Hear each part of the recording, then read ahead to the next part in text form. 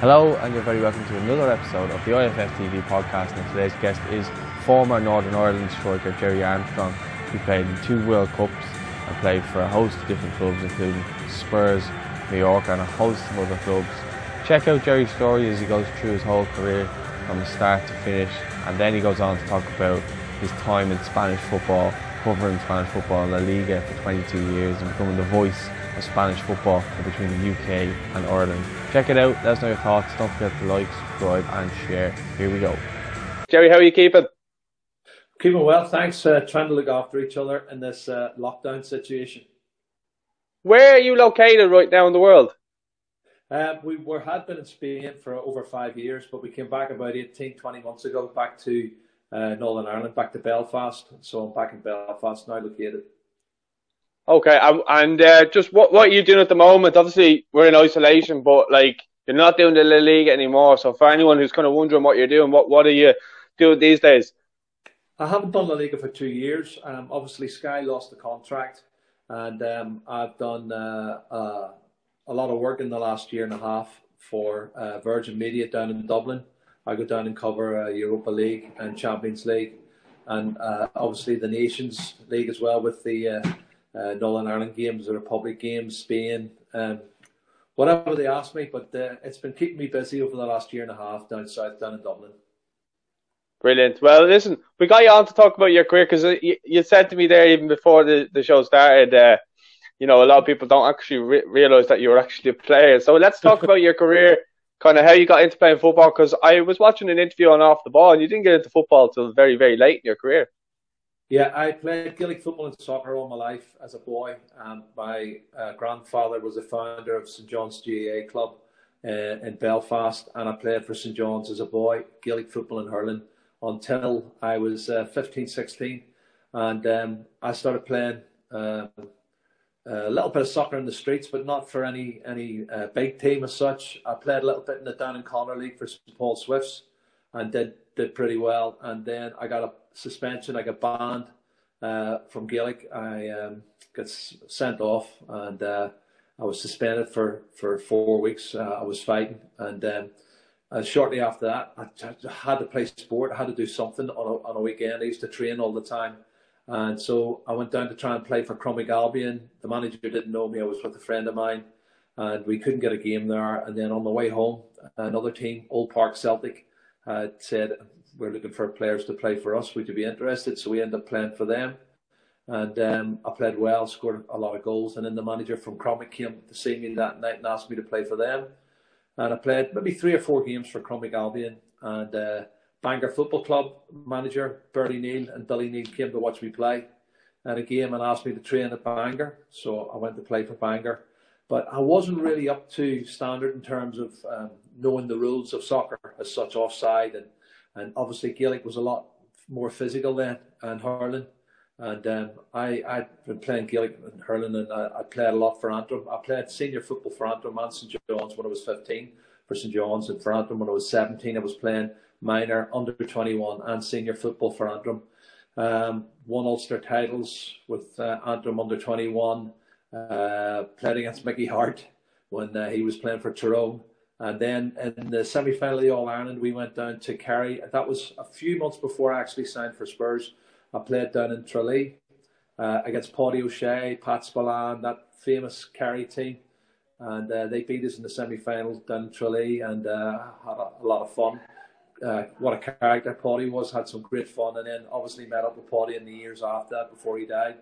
God rest his soul. And so my career was developing, but I had basically a Gaelic and a hurling background. And my first game for Bangor reserves as a sub, I come on with 15 minutes, and 7 minutes later I get sent off for punching the centre half. So it was one of those you had to learn as it was going along. But then I learned a lot at Bangor Football Club, and 3 years later, Tottenham, Arsenal, a lot of the other clubs were after me, and I eventually ended up signing for Spurs in 1975. Terry Neal was the manager, and he signed me, and I went and played for Tottenham then for 5 years, and en route to that I made my international debut for Northern Ireland, which was against West Germany then in 1977. They were world champions, and it was dream come true for me, playing for my country, but playing up front with George Best, which was incredible. Danny Blanchflower was my manager, and I remember the day before when he told me I was going to be playing, and I was going to be playing up front with George Best. So I couldn't have been any better than that, to be honest, Paul. So that was the start of my career with Tottenham, and obviously Northern Ireland. And after 5 years, I was quite a versatile player, and I played a lot of games for Tottenham as a fullback and as a centre half. Keith Bergenshire fancied me as a centre half, and I played there to help the team out when there was injuries. Remember one game we played West Bromwich Albion away, and he was struggling for centre half, and he threw me in. And I was marking Cyril Regis, who was a handful, but I was strong and quick and handled them. And we won the match 1-0, and Keith decided that's where he wanted me to play.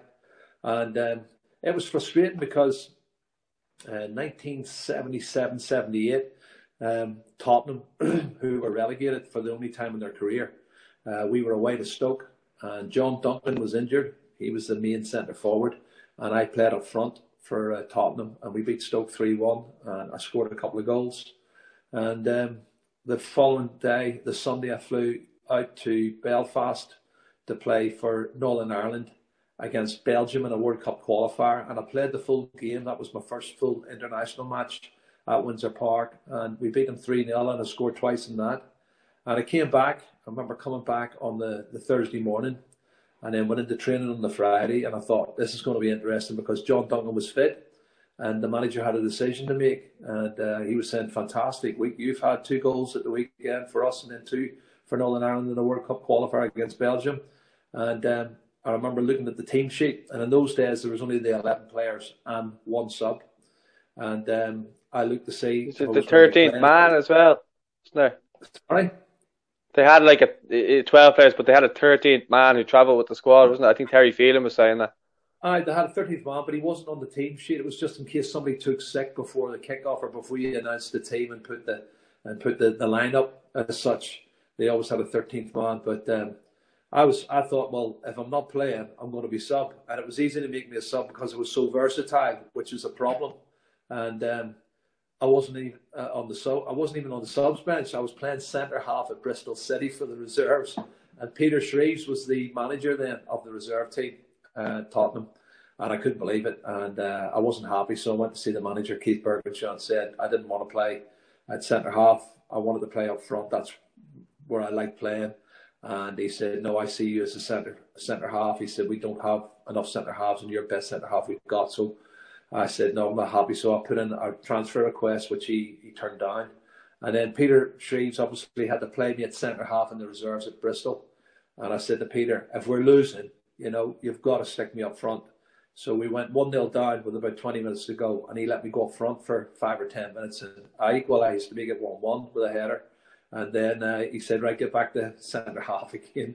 So it was that sort of a situation at Tottenham, and I was looking for a way out. And I didn't know Graham Taylor at Watford had been following me for over a year and trying to get me to sign, but Tottenham were reluctant to sell me because of my versatility. And in the end, they let me go in 1980, and I joined Watford and Elton John and the boys, and had a lot of fun there. Great club. Very much a family club. The camaraderie was excellent. I joined it the same week as Pat Rice had joined from Arsenal, who loads of experience, knew football inside out, coaching, and was a fantastic signing for Watford as well for his experience. And he came in and played for many years after that at Watford. And Les Taylor was the midfield player they signed. So the 3 of us all signed at the same time. And Watford were, I think, bottom 3 or 4 of the second division then. And we finished mid-table that season. And then it was planning for the following year, which was 1981-82 season. And that was the season, obviously, it was a big year for me because Watford went up, which was the first thing, and we planned to go up. And that was the setup from the very start. Graham Taylor, first game, we were going to Newcastle away, and he said, right, our plan is to win and to get promotion this year into top flight football. And he had taken them from the 4th to the 3rd and the 3rd to the 2nd. And now this is the final stage of going to the top flight to top division, Division 1. And we did actually go up that year, but it was also the year that I was playing for Northern Ireland, and we were playing against Portugal and Sweden, Israel and Scotland to qualify. 2 teams qualified for the World Cup.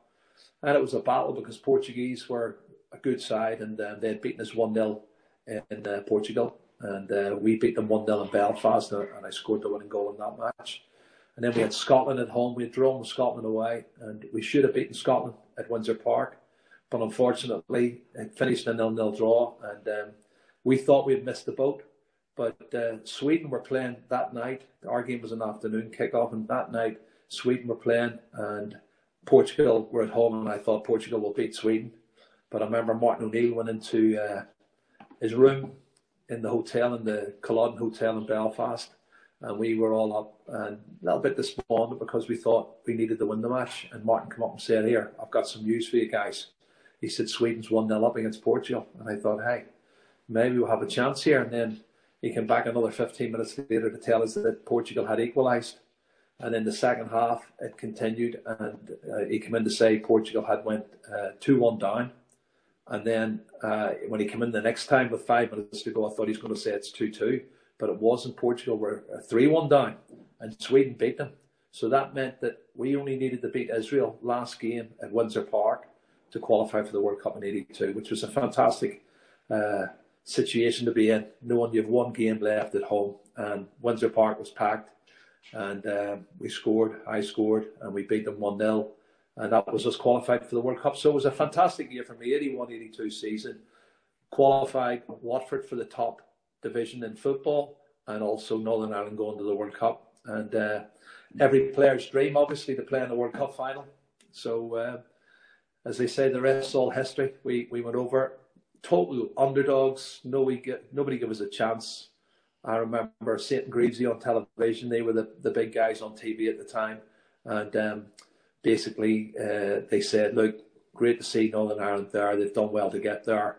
Big friend of mine, Pat Jennings, obviously, we played together at Tottenham, and he said, "I wish Pat well, but I don't see them being there too long. Can't see them scoring a goal, can't see them picking a point up."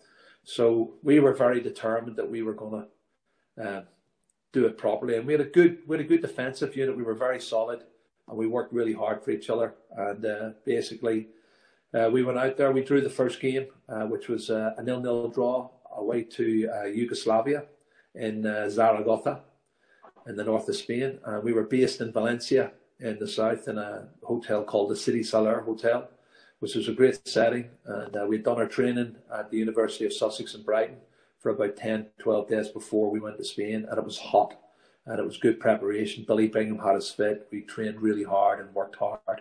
And this young lad in training, who I'd never seen play, I seen him play maybe 2 months earlier in the Youth Cup final between Watford and Manchester United. It was the Youth Cup final, and it was the second leg. Watford won 3-2 at Old Trafford, and the second leg finished 4-4 at Vicarage Road.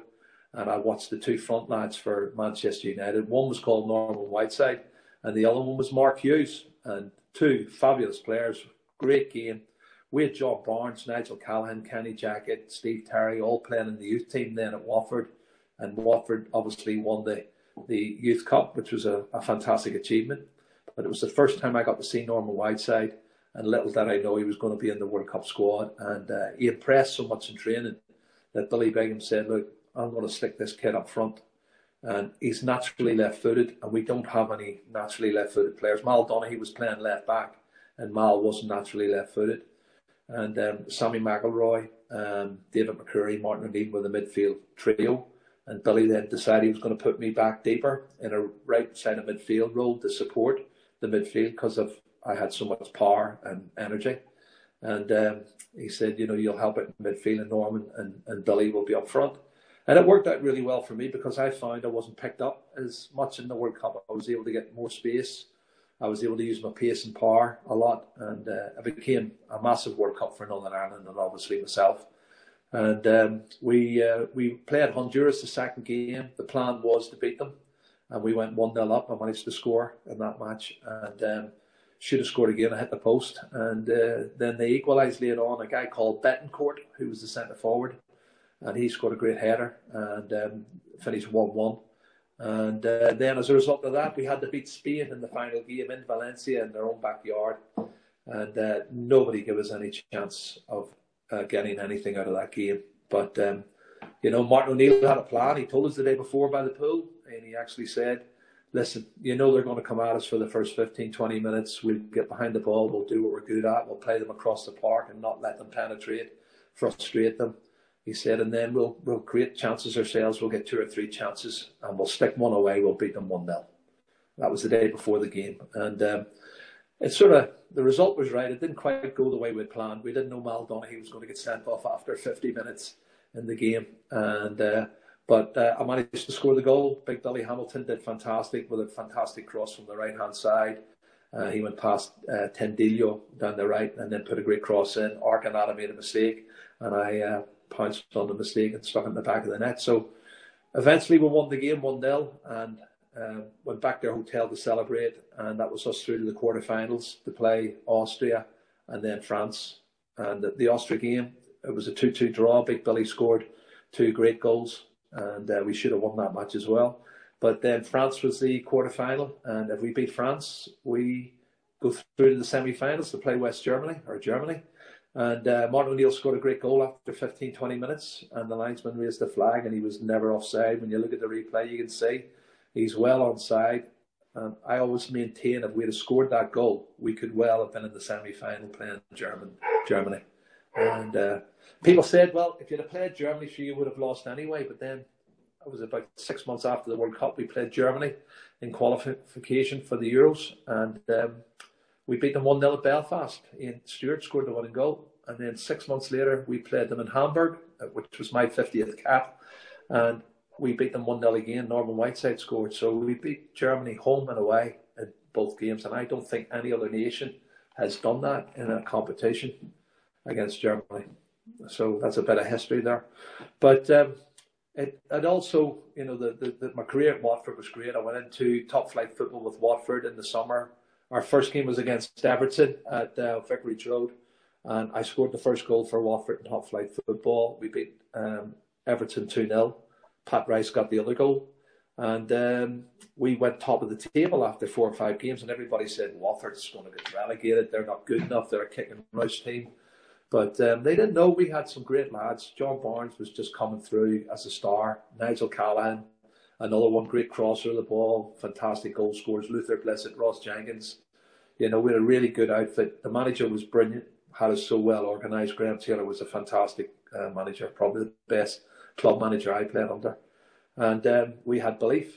And unfortunately, I went to jump for a ball in a training match and landed awkwardly on the outside of my foot and went over on it and broke my fib and tib. I broke my fibula and my tibia. So I was out for 3 months and managed to get back towards the end of the season. And we ended up beating Liverpool last game of the season. And they won the league that day. But we came second. We beat Manchester United into 3rd place. We finished second, runners up. And I was on the move shortly after because I got an offer from Mallorca. And I took the offer and went to try my hand in Spanish football. And that's how I ended up going to Spain in 1983. So 1983 was a very interesting year. It was a big gamble for me at the age of 29 to join a club who had just been promoted, but had a lot of good players who had been brought in from Madrid, from Racing Santander, from Barcelona. Paco Martinez came in from Barcelona. Andreas Sabido had arrived as centre-half from Real Madrid. So they invested in players, but we weren't a team. We weren't really a team, and we played as individuals the first half a dozen games of the season, and then we gradually started to formulate a decent side. And I had 2 good years, obviously, in Spain at Real Mallorca. And shortly after that, I decided I would go back and play the rest of my career out in England.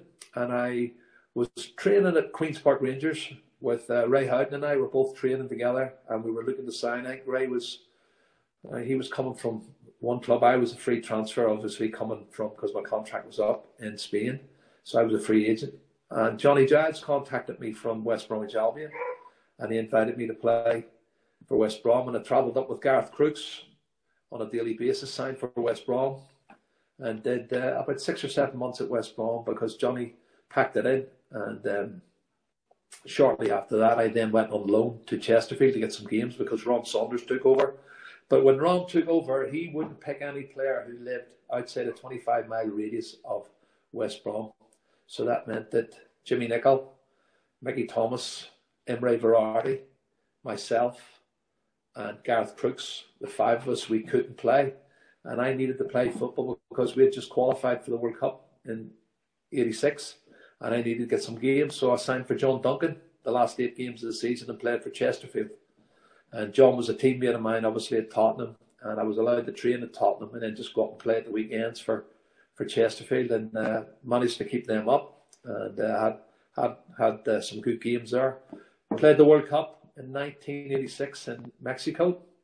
And we were in a tough group, which had Brazil, Spain, and Algeria in our group. And we picked up a point against Algeria. We got beaten 2-1 by Spain. And then my final game, which was Pat Jennings' final game and Billy Hamilton's final game, 1986 Brazil in the Jalisco Stadium in Guadalajara. And we lost 3-0. That's Careca scored 2, and a guy called Josimar, that goal, I don't know if you remember it, Paul, when it did everything. But before my time. Yeah, it was crazy goal. He was a fullback and he hit the ball, and because of the altitude, the ball looked like it was going 3 or 4 yards wide and 3 or 4 yards over the crossbar, and it deviated. It moved all over the place and straight in the top left-hand corner. If you had 2 goalkeepers, then you wouldn't have saved it. But that was Pat Jennings' final game, 119 caps, and it was his birthday, the 12th of June. So he was. I can't remember, was he 41 or 42? But I think he was 41. I think that day was 41. And we then retired from the international scene. But when I came back, I signed for Brighton. Alan Mullery was the manager of Brighton, and he convinced me to sign for them.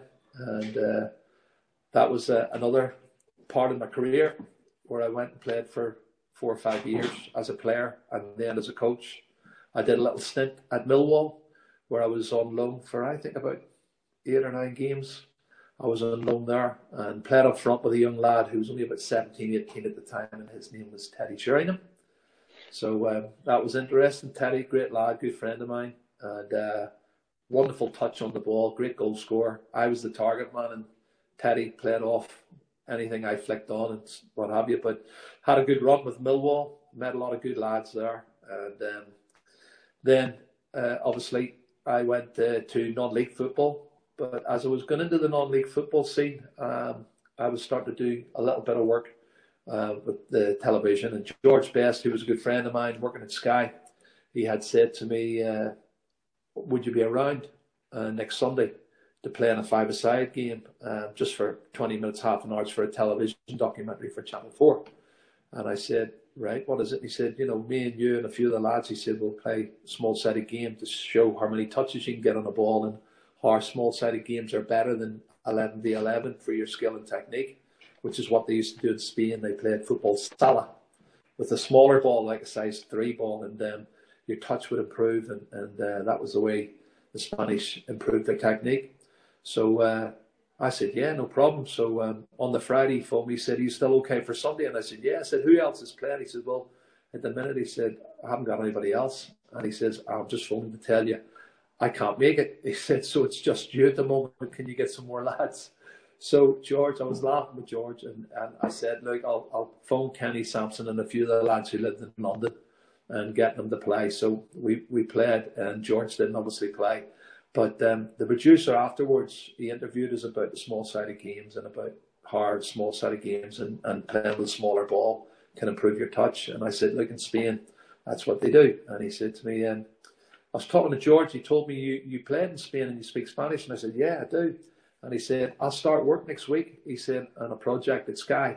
And he said, Sky are taking for a year, they're taking Spanish football and they know nothing about it. Would you be interested in coming on as a guest? And I said, yeah, I'll give it a go. So the following Saturday, I went and did my first game for Spanish football for Sky, and they said it went well, and they said, what are you doing next week? And I said, nothing. So I came back the following week, and then 22 years later, it was still going strong until Sky lost the contract. And basically, we haven't had it on Sky for the last 2 years, which is a big disappointment for me, obviously, Paul. And I know a lot of people in the UK love watching the show, and they could see the young talent and the particularly skillful players who were in Spain. And I know that the Premier League has been poaching those players for about 10, 15 years now. But, it's been an interesting journey for me. But a lot of players end up getting into television. I looked at Gary Lineker when he was playing at Barcelona. I was at Mallorca. I remember speaking to Gary when he joined. And he went on to become a big presenter, obviously, for football and BBC. So lots of fun and lots of enjoyment. And one of the ones that I want to mention is obviously Michael Robinson, who was a big friend of Graham Souness's at the time, and Rob, who I played against. And he got married, and he ended up coming to Mallorca, part of his honeymoon. And Graham was obviously there at the time, and I was with Graham. We were good friends. He had left Liverpool, and his wife's family lived in Mallorca, and I knew them. And he came over and he chatted, and I was trying to get him a move to Barcelona. And Terry Venables was the manager, and Terry would only give him a 1-year contract, and I think he wanted at least 2. So he ended up going to Italy instead. And we met up and had a night out, and he had just got married. He said, I've had an approach from a club called Osasuna. And he said, they're asking me about coming to play in Spain. He said, what's it like? And I said, it's great. I'm enjoying it. I said, different, the skill and techniques more to the fore. I said, but they love, a robust sort of centre forward who puts himself about, because they're all about skill and technique. I said, you do well there. So he ended up joining Osasuna along with Sammy Lee. And of course, I heard the news this morning that Rob had passed away, and didn't even know he had been sick or he was ill with skin cancer. But Michael Robinson was huge in Spain, and Canal Plus was the company he had worked for many years, and we did a lot of shows together for the Clásicos. He used to be at Barcelona, and I would be there with Sky at the same time. And it was the same for Madrid, and he was a big Madrid fan. He loved following Madrid. But that was the sad news I heard this morning. So R.I.P. Robbo, Michael. And he played obviously for the Republic of Ireland and was a fantastic guy. But that was sad news to hear as well, Paul, this morning. Yeah, definitely. Especially, it seemed to affect so many people. I woke up to the news and I've seen so many people posting about it, and, big names as well as yourself, mentioning them. It was all over social media, even Sky Sports, everybody was posting about it. So he obviously left a huge mark. And you spoke to me on the phone earlier, and just kind of mentioned how big he was over in Spain. Like you said, he had presidents of clubs on his show and stuff like that. Barcelona, Real Madrid presidents, all friends were him, and he brought them on the show. And he did a show before the weekend, like on a Friday. He would do El Dia Antes, which is the day before, which was the show. And he did an interview, and he'd talk about the games, and he'd talk to top managers, not just presidents, but top managers. And then on the Monday after, he'd have El Dia Después, which is the day after, and he had that show. And that was his own show, his own idea. He was brilliant. He was good in the commentary position.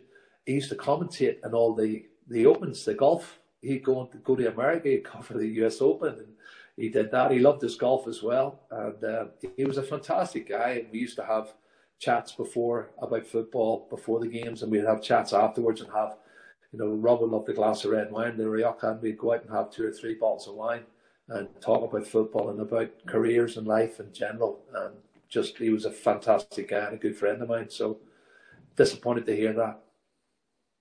Well, I'm very sorry for your loss, and thoughts and prayers go out to his family at this point in time as well. But kind of, I just want to talk to you about La Liga, and your kind of, I don't think, well, maybe you do realise, but you had such a, how do I put it, like a big presence over the UK and Ireland in regard to Spanish football. Like I grew up, I have some of the best memories with my dad. My dad since passed away, but I've had some of the best memories just watching Spanish football.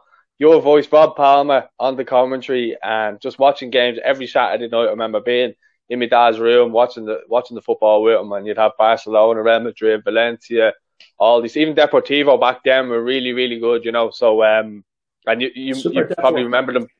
Sorry? Super Depor.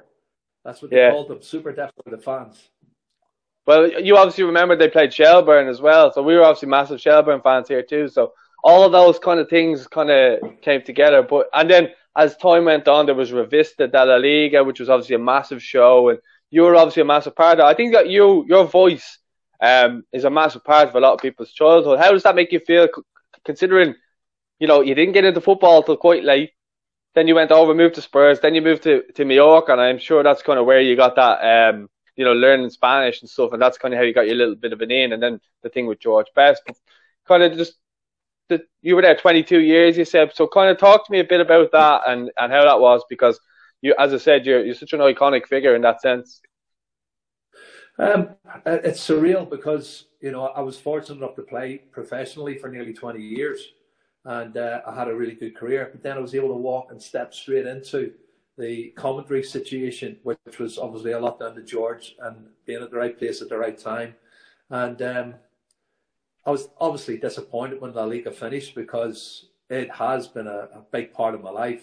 And I was synonymous with La Liga. And I remember the first game that Dave Lawrence was my producer. After the first year, Channel 4, they were brought in by Sky to do the show, the producers, directors, but they were also training a lot of the Sky people on how to do a football program. And I started off initially just as the studio guest, and we had different presenters because a lot of them didn't know Spanish football. It was something totally strange coming into the UK for the first time in 1995, 96. And by the way, the big team then was actually Atletico Madrid. And Simeone was the star man in the Atletico Madrid side. And there were some fantastic players who played for Atletico Madrid. You know, I don't know, I watched a little bit of footage the other night of Christian Vieri playing for Italy in World Cups. And obviously, Vieri was top goal scorer in La Liga, and he was top goal scorer for Atletico Madrid. And when you had Simeone playing as well. And of course, it was crazy, you know, when you're watching the football and watching the talent coming through. But the following year after that, I was told to Sky that there was a new producer was taking it over for the first time of Spanish, and I'd done a year at Sky, but working because of Channel 4 through the producers and directors there, and George Best that got me involved. But they told me that this guy was taking over, Dave Lawrence. He was a new producer, and he said he wanted to meet me for lunch, so I met him. And we're having lunch. So he said, right, so tell me, Jerry, he said, you know, how are we going to do this? He said, we've got a 2-hour program. How are we going to do it? And I went, what do you mean? And he went, so how are we going to set it up? And I said, well, you're the producer. I said, I'll give you all the information. I'll explain to you what it's all about. It's different to Premier League football, because Premier League then was a lot more physical. It was all more about athleticism. I said, whereas in Spain, it's more about your touch, the skill, the quality they have in front of the goal. I said, it's a different type of football. And I was trying to explain this to him. And he says, and I said to him, so how many games have you done before in football? I said, what have you been doing for Sky? And he says, I've never covered a football match before in my life. He said, I do greyhounds. I do greyhound racing. He said, that's what I've been doing. Football. So he basically asked me how to do it. And I said, well, look, we need to explain to the audience in the UK what Spanish football is all about. And it's about technique and skill. And I said, well, we'll do a profile of one player from each team. And the first profile we did was Deportivo La Coruña, one of the big clubs. And they had a centre forward called Rivaldo, who was technically fantastic, great left foot, scored goals with overhead kicks and skill and technique. He was sensational. He was a big star. And he didn't stay too long, obviously, at Deportivo before he moved to Barcelona. And they were playing Celta Vigo, who were a wonderful club. And they had a couple of Russian stars. One of them was Alexander Mostovoy, and he was the other player I said we should profile because of his skill and technique. They had another Russian called Valery Karpin, who was a right winger, sensational player. But Deportivo were a brilliant club, and they went on to win their first and only title. I think shortly after that, in the year 2000, Deportivo won La Liga for the only time. But they had so many quality players. Donato was a centre midfield player. And Mario Silva, was a class player. Mario Silva, I loved watching him. He was the anchor man in midfield, and he created and he broke up and started attacks. And there were so many good players in that side. And there's a little left winger called Fran, and I used to call him my man Fran, and he was unbelievable. What a left foot he had! But there were so many good names, and there were so many stars coming through, and we were the voice of European football and of Spain, which was, main attraction at the time, and myself and Rob Palmer. And obviously then Guillaume Balaguer came on board after 2 or 3 years as well. He came into the Revista de la Liga. He did all the reporting from a journalistic point of view, and which was great. We had an ex-footballer who knew about football, and we had a journalist who looked at it from different angles, from the political angles, which a lot of politics in Spanish football, obviously with Barcelona and the Catalan club, and obviously Madrid, the two Madrids, Atletico Madrid. But wonderful players coming through all the time, and it was great to be a part of that and to develop it. And as it developed, obviously we developed, and it started going out all over the world, and suddenly there was people in China and Singapore and Hong Kong wanted to know about Spanish football. And it's that's how the media works, and that's when all the internet started coming to the fore. But it was a big plus for me, and obviously my career at the time. So I spent a lot of years doing that and seeing all the new stars coming through. But you also became very popular. I mean, as I said, I put out a post the other day that you were coming on, and you're not necessarily associated, obviously, with the Republic of Ireland. And even the fact, just because you're basically the voice of La Liga, that everyone was like, oh, that's class, I can't wait to hear about him, and kind of how we got into doing La Liga and stuff like that. But it's kind of funny the way, because you played with so many good players, as you mentioned. You had George Best, Martin O'Neill, Sammy McElroy, and they're just at international level, Pat Jennings at international level. But when you bring it to club level as well, you mentioned John Barnes, Norman Whiteside as well, you mentioned as well. So there's so many top players that you mentioned, but people more associate you with the TV side of things, which is a bit mad. Yeah. But what was it like, playing with the likes of George Best and that? Because the reason I asking about him is because you would have seen the likes of Cristiano Ronaldo, Brazilian Ronaldo, Zidane, Figo, Roberto Carlos, Xavi, Iniesta. I think I've mentioned Messi already, but George Best, on their level, you would have seen them. How could you compare? Obviously, they're different players. I get that, but I mean, on that level. It's an interesting question, actually, because I've had so many people ask me that question. And it's a difficult one, because when I watched George Best and I watched him training first and saw what he could do, and George never really hit his peak. He never fulfilled all his potential. But even before he fulfilled his potential at 18, 19, 20, 21, he was the best player in the world at the time. And he could do things that nobody else could do.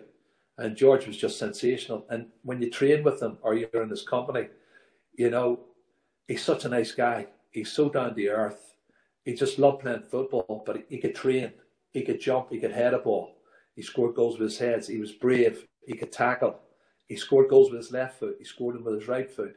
But it was his dribbling ability, running with the ball, and he was unbelievable. I remember stuff in training sessions where he would nutmeg players, and he would do it so easy. And I remember in the game against Germany, and they had some big stars, obviously, at the time, and he nutmegged some of the stars, and they obviously then resorted to kicking him.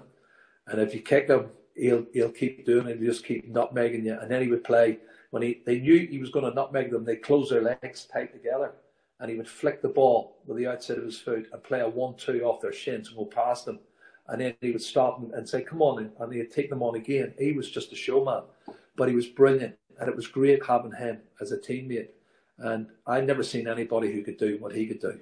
And this was at the start of my career, obviously. And I was then fortunate enough playing with Glenn Hoddle at Tottenham. The skill and technique Glenn had was unbelievable. What a player, and all different attributes. But when I moved to Spain, I saw Maradona for the first time I played. I scored my first goal at home for Real Mallorca against Barcelona, and Maradona was in the team for Barcelona, as was Migueli, as was Schuster, Julio Alberto. I mean, they had an array of talent that was unbelievable, but Maradona stood out. What he could do with his left foot, he was so quick, it was unbelievable. He did things I'd never seen before. And I thought, wow, what a player. But I'm looking at George and his career and the players he played with. And the laws of the game, you're allowed to tackle from behind. I see some of the kickings he got, and he just kept going. You know, Chopper Harris kicked lumps out of him when he was playing against Chelsea and different people. But George would just, he had this balance. He was like a ballerina, and he could go 45 degrees one way and come back the other way, and the defenders going the wrong way. And he was just amazing to watch in training. But he had a fabulous attitude in terms of wanting to play, wanting to train, wanting to beat people, wanting to score goals. You know, you look at his record at Manchester United when he was a teenager at 19, 20, 21. And I always think if George had played now, in this present time, he would have been head and shoulders above them all. You know, and I see Messi. George never really saw Messi, and I think George would have loved Messi as a player. You know, because he was only coming through when George died. And Messi would have been his type of player. And Messi reminds me a lot of George in a lot of ways. Although Messi's right foot is probably his weakest foot, but I've seen him score goals with his right foot. I've seen him score goals with his head. And over the last probably 10 years, I think Messi's probably the best player I've seen. But George would certainly be up there. I've had arguments with Glenn Hoddle over it. He thinks Messi's number 2. He thinks number 2 to who? George? Number 2 to Maradona. He thinks Maradona is the top man. He's always said Maradona. But there's different arguments, and it's to do with the time and the era that they played in. I just think with modern football now, George would stand out. And could you imagine what he would be worth? You know, the skill, the technique, the entertainment. You know, it's a good question, and it's a very debatable question, obviously.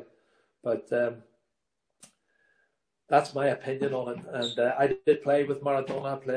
Been out with Maradona, had a couple of beers with him, with the Argentinian lads. You know, I've seen and played against some fantastic players. I played in the quarterfinal of the World Cup against Michel Platini, and who was a sensational player as well. But there's lots of players who come through. Johan Cruyff, another one, when he played for the Dutch team. And he was a massive name, obviously, at Barcelona when he took over there. So there's lots of different players over different eras who have made their mark. But Ronaldo as a goal scorer in the last 10 years, unbelievable. I mean, the goals he has scored and his dedication, professionalism, it stands out that he's still playing at his age in Juventus and still scoring goals. You know, but I loved the old Ronaldo. You remember the Brazilian Ronaldo? Oh, that's when I've gotten out growing up watching football, listening to you. That was Ronaldo. He was unbelievable. That was me. I loved, well, you know how much I loved that Ronaldo. He was Big Ron. He was class. You know, and you think of the injuries he had, and yet he kept scoring goals left, right, and centre. His pace, his finishing was unbelievable. He was just one of the most favourite players for me. But then it moved on, and then all of a sudden along came the new stars. And I've looked at some of the stars who have come into La Liga. And Zinedine Zidane, I have to say, for 3-4 years, I loved watching Zinedine Zidane play for Real Madrid.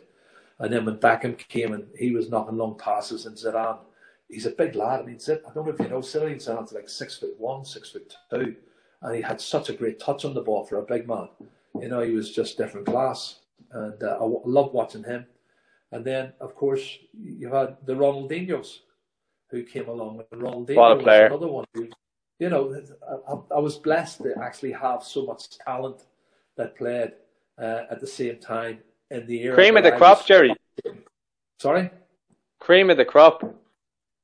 It was the cream of the crop, but I mean, a lot of these players then, you know, I talked about players on the television, and then I'd have David Pleat phoning me from Tottenham and saying, here, what sort of a player is this lad? You were talking about this when I went to watch him. He's such a good player. And, you know, and then I had the likes of Eric Steele, who's teammate of mine from my Watford days, and Eric would be phoning me up and he'd be saying, I'm looking at a goalkeeper, and I said, I've been watching for 3 or 4 games now, and he talked to me, and I said, right, okay.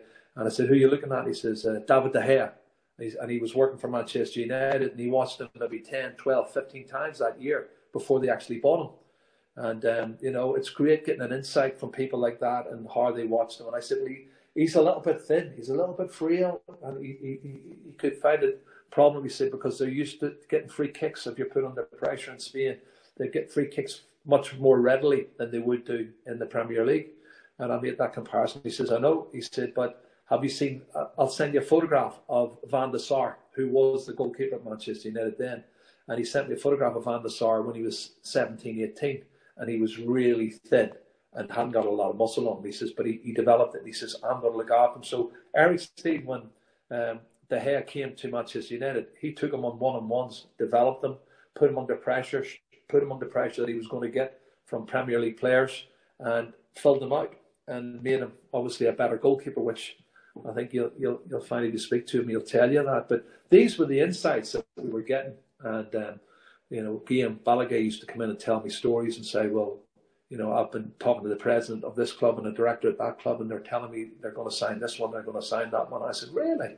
And, that was hard it worked. And I remember one show he came in and said, I've just heard, he said, Ronaldo. And I said, what about him? He said, he's joining Real Madrid. He said, the deal's done. He said, they've got an agreement. I went, he can't be leaving Manchester United. I said, he's under contract. And what was his buyout clause? And his buyout clause was like 70 odd million. I said, they're not going to pay 70 odd million. He said, yeah, they're going to pay it. He said, they've agreed it. And he said, he signed a deal. It's all done.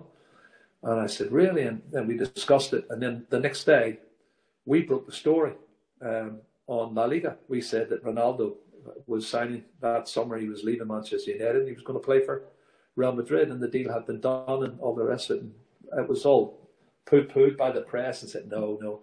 And then suddenly, like 7-8 days later, it all comes out that he had actually signed. So we broke a lot of big stories and started things. There was one fantastic occasion. I remember Steve McManaman had signed for Real Madrid, and I knew Steve very well, and I remember putting him in contact with Real Madrid when he was leaving Liverpool before he signed, and we kept in touch. We used to speak to him before the games. We'd go to the hotel and have a little interview with him and meet him.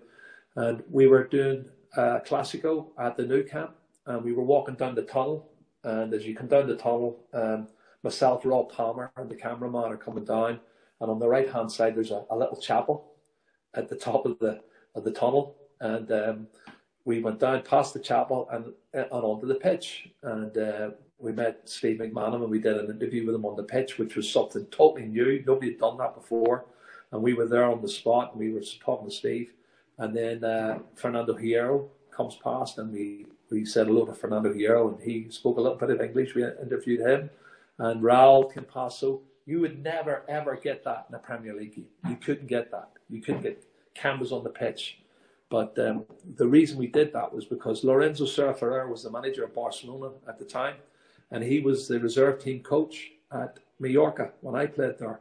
And he was a good friend of mine, and he had given us passes to get us onto the pitch, special bibs that we can get onto the pitch with the cameras. And myself and Guillaume Balaguer and Rob Palmer were on the pitch, interviewing and talking to different people, which was sensational to have as a build-up to our show, which was the big game. And it was the biggest game, the biggest Clásico, obviously, in the world on that Sunday. And it was a unique situation that we were in, but we were just enjoying it as people who love football. And Rob used to play as a goalkeeper at Derby County, and he loved it. Game, just loved football, full stop. And he was, he's totally sports oriented. He's written a lot of books, as you know. Pochettino, he did his book. He did Messi's book. Guillaume Balaguer, so another good friend of mine. And we all enjoyed the journey while it lasted. But it was a fantastic insight for us, and we did develop a lot of things that have been taken on now by other stations, I would say. Yeah, well, like as I said to you there, yourself, and then you look at Guillaume as well. Like everybody would know who he is now, associating him with Spanish football, and a credible source, as you say, for breaking stories. A lot of times when stuff was coming out on La Liga, or if Sky Sports would ring up Guillaume and get stories from, I'm pretty sure he was involved. Well, not involved, but he had a say in the Gareth Bale deal as well, going from Spurs, because that was delayed for long enough, Listen, a lot of the stories at the start, initially, it was different because in Spain, there doesn't always have to be a lot of truth. I mean, if there's 10% truth in it, in Spain, they would still go for it because it's a story, and they loved that. But I remember once Game was talking and he was speculating a lot. And I remember Liam Brady, who's a good friend of mine, phoning me, and Liam was saying, Jerry, would you have a word with him? Because he's out of order. He's saying he's this and he's doing that. But Game didn't care. He was talking it from a journalistic point of view. And I used to say to Liam, listen, I know what he's like. I said, but it doesn't have to be 100% true. I said, there's a semblance of truth to it. He will start the rumour. I said, that's what they do in Spain. That's how they get their stories. You have to understand there's so many, it's just sports newspapers in the press. And that's all they do. They don't do anything other than sport. They don't do news. They just do totally sport. You know, and then the Marca, which is the big channel, obviously, for sport over there, but it covers basketball. It covers cycling. It covers all the other sports as well. And that whole newspaper is just total sport. So Game and these guys, that's how they made their living and that's how they develop it. But it became a skill, and Game's connections are unbelievable now. You know, the people he speaks to, the fact that he did Lionel Messi's book, it tells you, you know, what you need to know. He did lots of the Pep Guardiola, you know. He's done so many big names now, and Pochettino. So I have to say, all of that happened as a result of what we achieved and what we did, and we loved it, I have to say. But still disappointment that we don't get the Spanish football on anymore, and it's a different setup now at Sky. Do you think there's a way back for Spanish football in some other avenue at all? It's a good product. Before I kind of get you to talk about that, it's just because, you know, I'd be always trying to find it. It's so hard to find. I'd be very disappointed because you don't get to see, like, Messi. Okay, I'm not going to say he's coming towards the end of his career because you never know with players like him. You look at Cristiano Ronaldo, for example, but like, you're missing out on kind of good years now. Do you know what I mean? There's always quality players, as you said already, the technical players coming through. It's always talented player, but you can't watch it now. It's so frustrating. Like, yeah, well, I mean, what the frustrating thing for me was coming from the background I had and the type of football and the way I played. In Spain, the first 5, 6, 7 years of me commentating on Spanish La Liga, I was so frustrated at the free kicks and the amount of diving that went on and the play acting from players. See, for me, and I always called it cheating. They say it's simulation now, but it's still cheating for me because, you know, and Game used to speak to me and we'd chat and he'd say, look, it's part of the culture. It's like these technical players, they want to take on the fullbacks who've got to stop them, and they want to force them to foul them so that they get a yellow card. And he said then they can't tackle them because if they tackle them again, they're going to get a red card, and then that gives an advantage, obviously, to their team.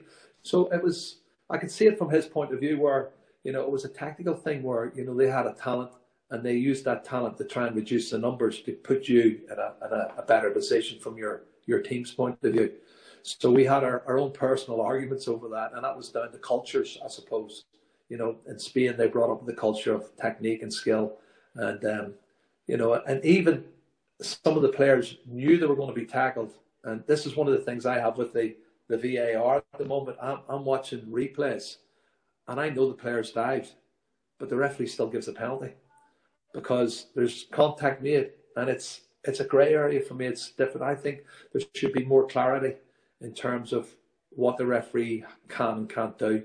And of course, the official who's sitting in the studio somewhere looking at it and advising the referee. I'm not sure that's right. You know, I don't like that. Agree with it. You know, I don't agree with that. You know, so I think VAR is at a crossroads now, and it has been before this virus started, the pandemic. I think it's at a crossroads, and it's on borrowed time because if it doesn't work out in the next 5, 6, 7 months, then I think they're going to have to go back to what they were doing. You know, a lot of fans are so frustrated because you've got fans in the stadium who don't know what's going on, and yet the people at home are being told that the referee hasn't given the penalty, it's been a fourth official or whatever. So they're getting more information. So it's discouraging people from actually going to the game. There's loads of pluses and minuses for it all, but you've got to get the happy medium. And one of my old bosses at Sky Sports was Andy Melvin, and he used to say, if it's not broke, don't fix it.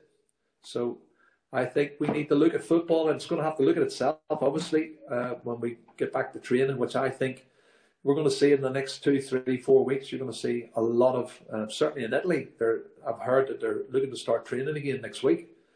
And, I think Germany they have as well. Germany were looking to do it a few weeks ago. I saw Bayern Munich were pushing, but you see, they seem to have turned the corner, and they're creating situations. But the Spanish FA came up with a solution whereby the players go back into a training camp and they don't go home to their families. They stay in hotels, and it's like a lockup. And but everybody has to be tested. This is the key to it. You have to be tested for the virus. You have to make sure that you don't carry the virus.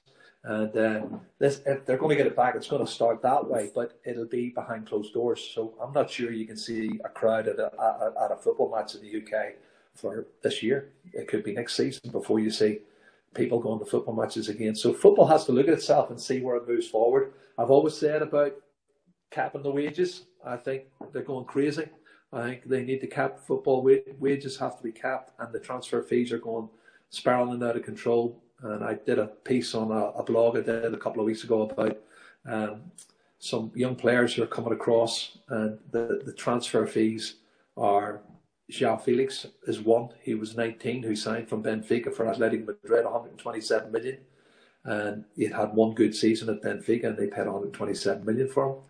And he's an attacking midfield player. He's not even a striker. So there's a lot of gambling going on in football, and it's the same. You listen to the papers and what they report in the Championship, how many clubs have invested tens of millions to get promoted, and yet we know there's only 2 go up automatically and 1 comes up through the playoffs. So there's clubs who are going to stretch themselves, and I think it's an awful big gamble for them to take to try and get into the top flight football in the Premier League, which is worth hundreds of millions now to actually get in there. But there's so many talking points in football that we can go through, Paul. It's untrue. But I love the banter. I love, what we achieved and what we did on the Spanish team. Some great guys. Terry Gibson, my own teammate from Tottenham, and he came on board about 11 years ago. Fantastic acquisition. Another one who came in, Graham Hunter in Barcelona, fantastic guy. Always on the ball, really friendly with a lot of the players. His mate was Dani Alves at Barcelona. He used to speak to Dani all the time and get a lot of information from him about the team and what was going on and who was in control. And, it was great to have that information. But that was how we moved in those days. Yeah, but I can tell by speaking with you now, like, how passionate, and like it brings a smile to your face. You can see a smile away there, thinking back to obviously a lot of great times. Yeah, fantastic times. I mean, when we went to the games, the Clásico games in Barcelona, you would always bump into different people, and it would surprise who would be at the games and at Madrid, and obviously in Barcelona. And then guys who were working for the Spanish TV, and we used to bump into them. And I remember bumping into Gordillo, who played in the 82 game for Spain. And I bumped into him in a commentary position about 15, 16 years ago. He was commentating, and I was chatting to him. And he said, "Hablas muy bien español." He said, "You speak really good Spanish." And I said, "I lived in Spain for 2 years, and I've been working on Spanish football for a long time, and I had a lot of knowledge."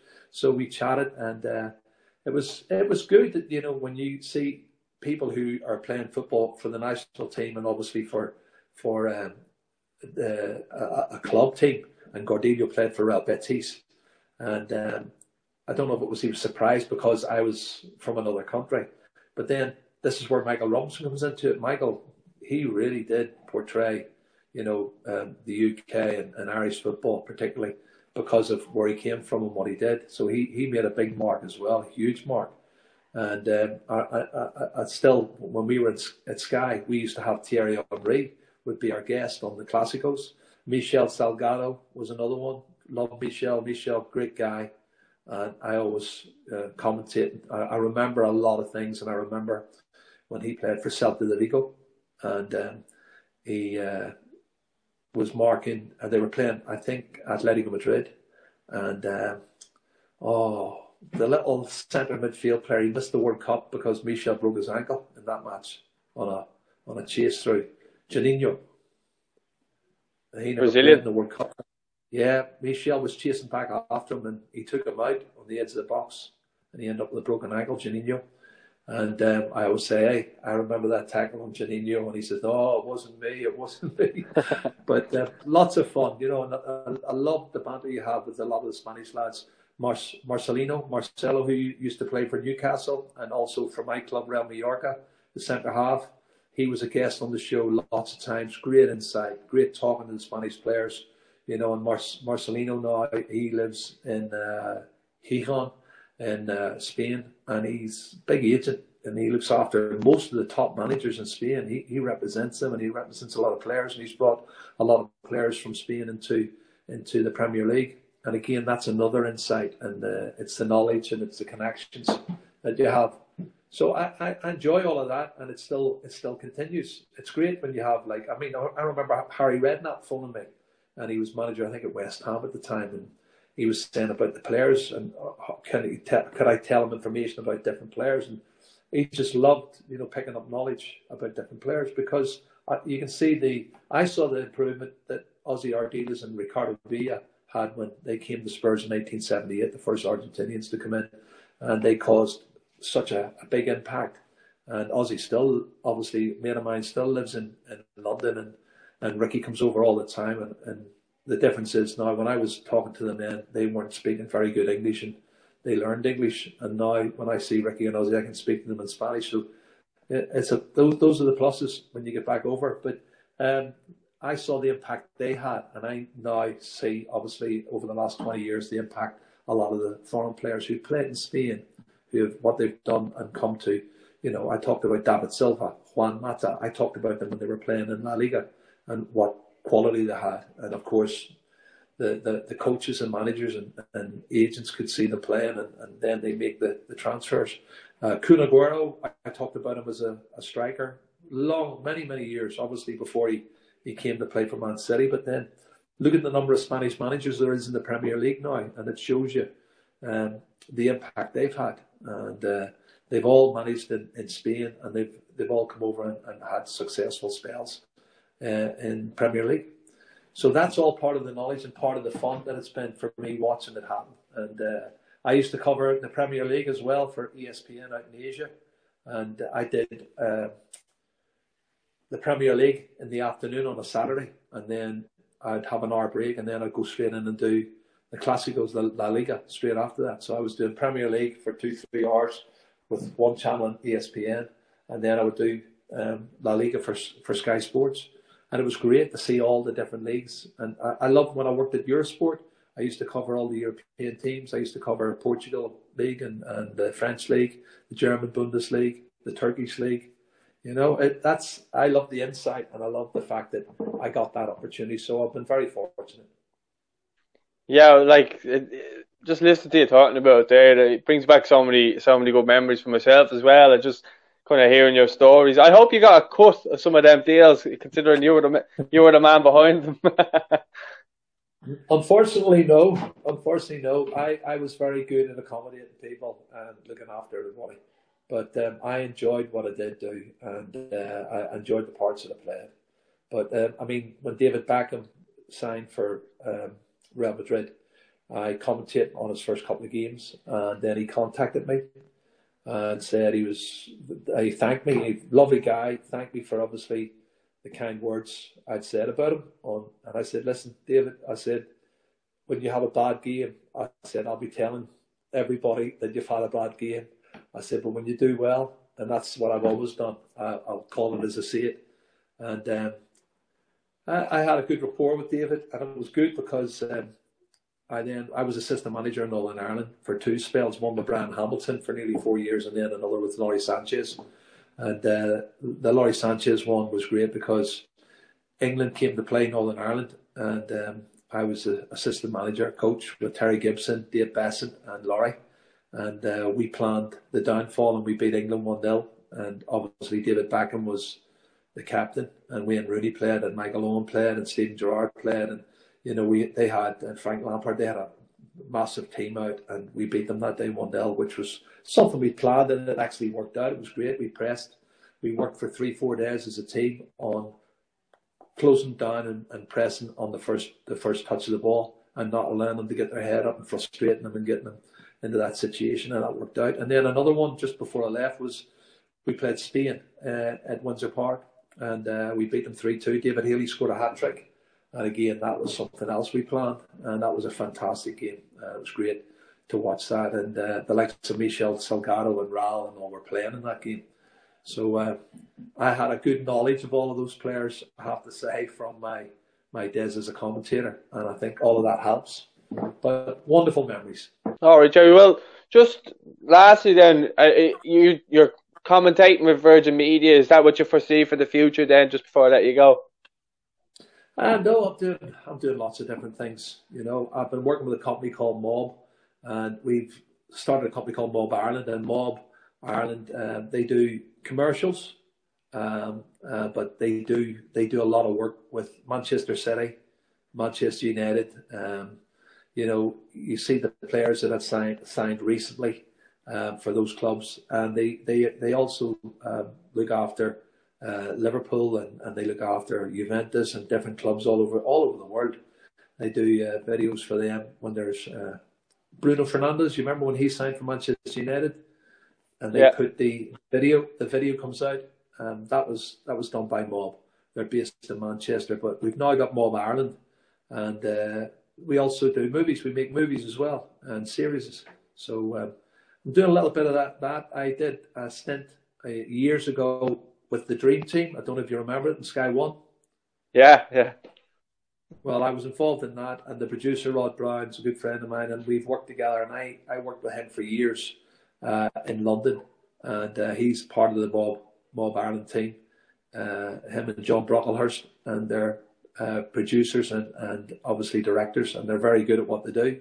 So we're doing things like that, and that's something that I'm looking forward to, obviously, when we get the opportunity when this is all over. But that's another little venture. But I'm doing lots of different things. I think I'm versatile enough that I can do lots of different things. So it's just what makes me happy at the moment. Yeah, versatile, just like your football career. Yeah, well, the versatility was one part of it, and the temper was another one. And I had to learn to curb that temper. It got me into a lot of trouble. Oh, well, you seem quite calm now, but it's great to hear that you're keeping busy still. And obviously when the pandemic is over, hopefully soon, that you're going to be back to work. I just want to say a huge thanks for coming on, taking the time out of your day for having a chat. It's been absolutely fantastic, and something I'll always have with me now. So thanks for that. My pleasure, Paul. Good luck. Thank you very much. No props. Guys, don't forget to like the video, don't forget to subscribe, and don't forget to follow Jerry. He's on Instagram there, jerry.armstrong.520, so make sure go give him a follow. The voice of La Liga, what a legend. Thanks for coming on, Jerry. Cheers.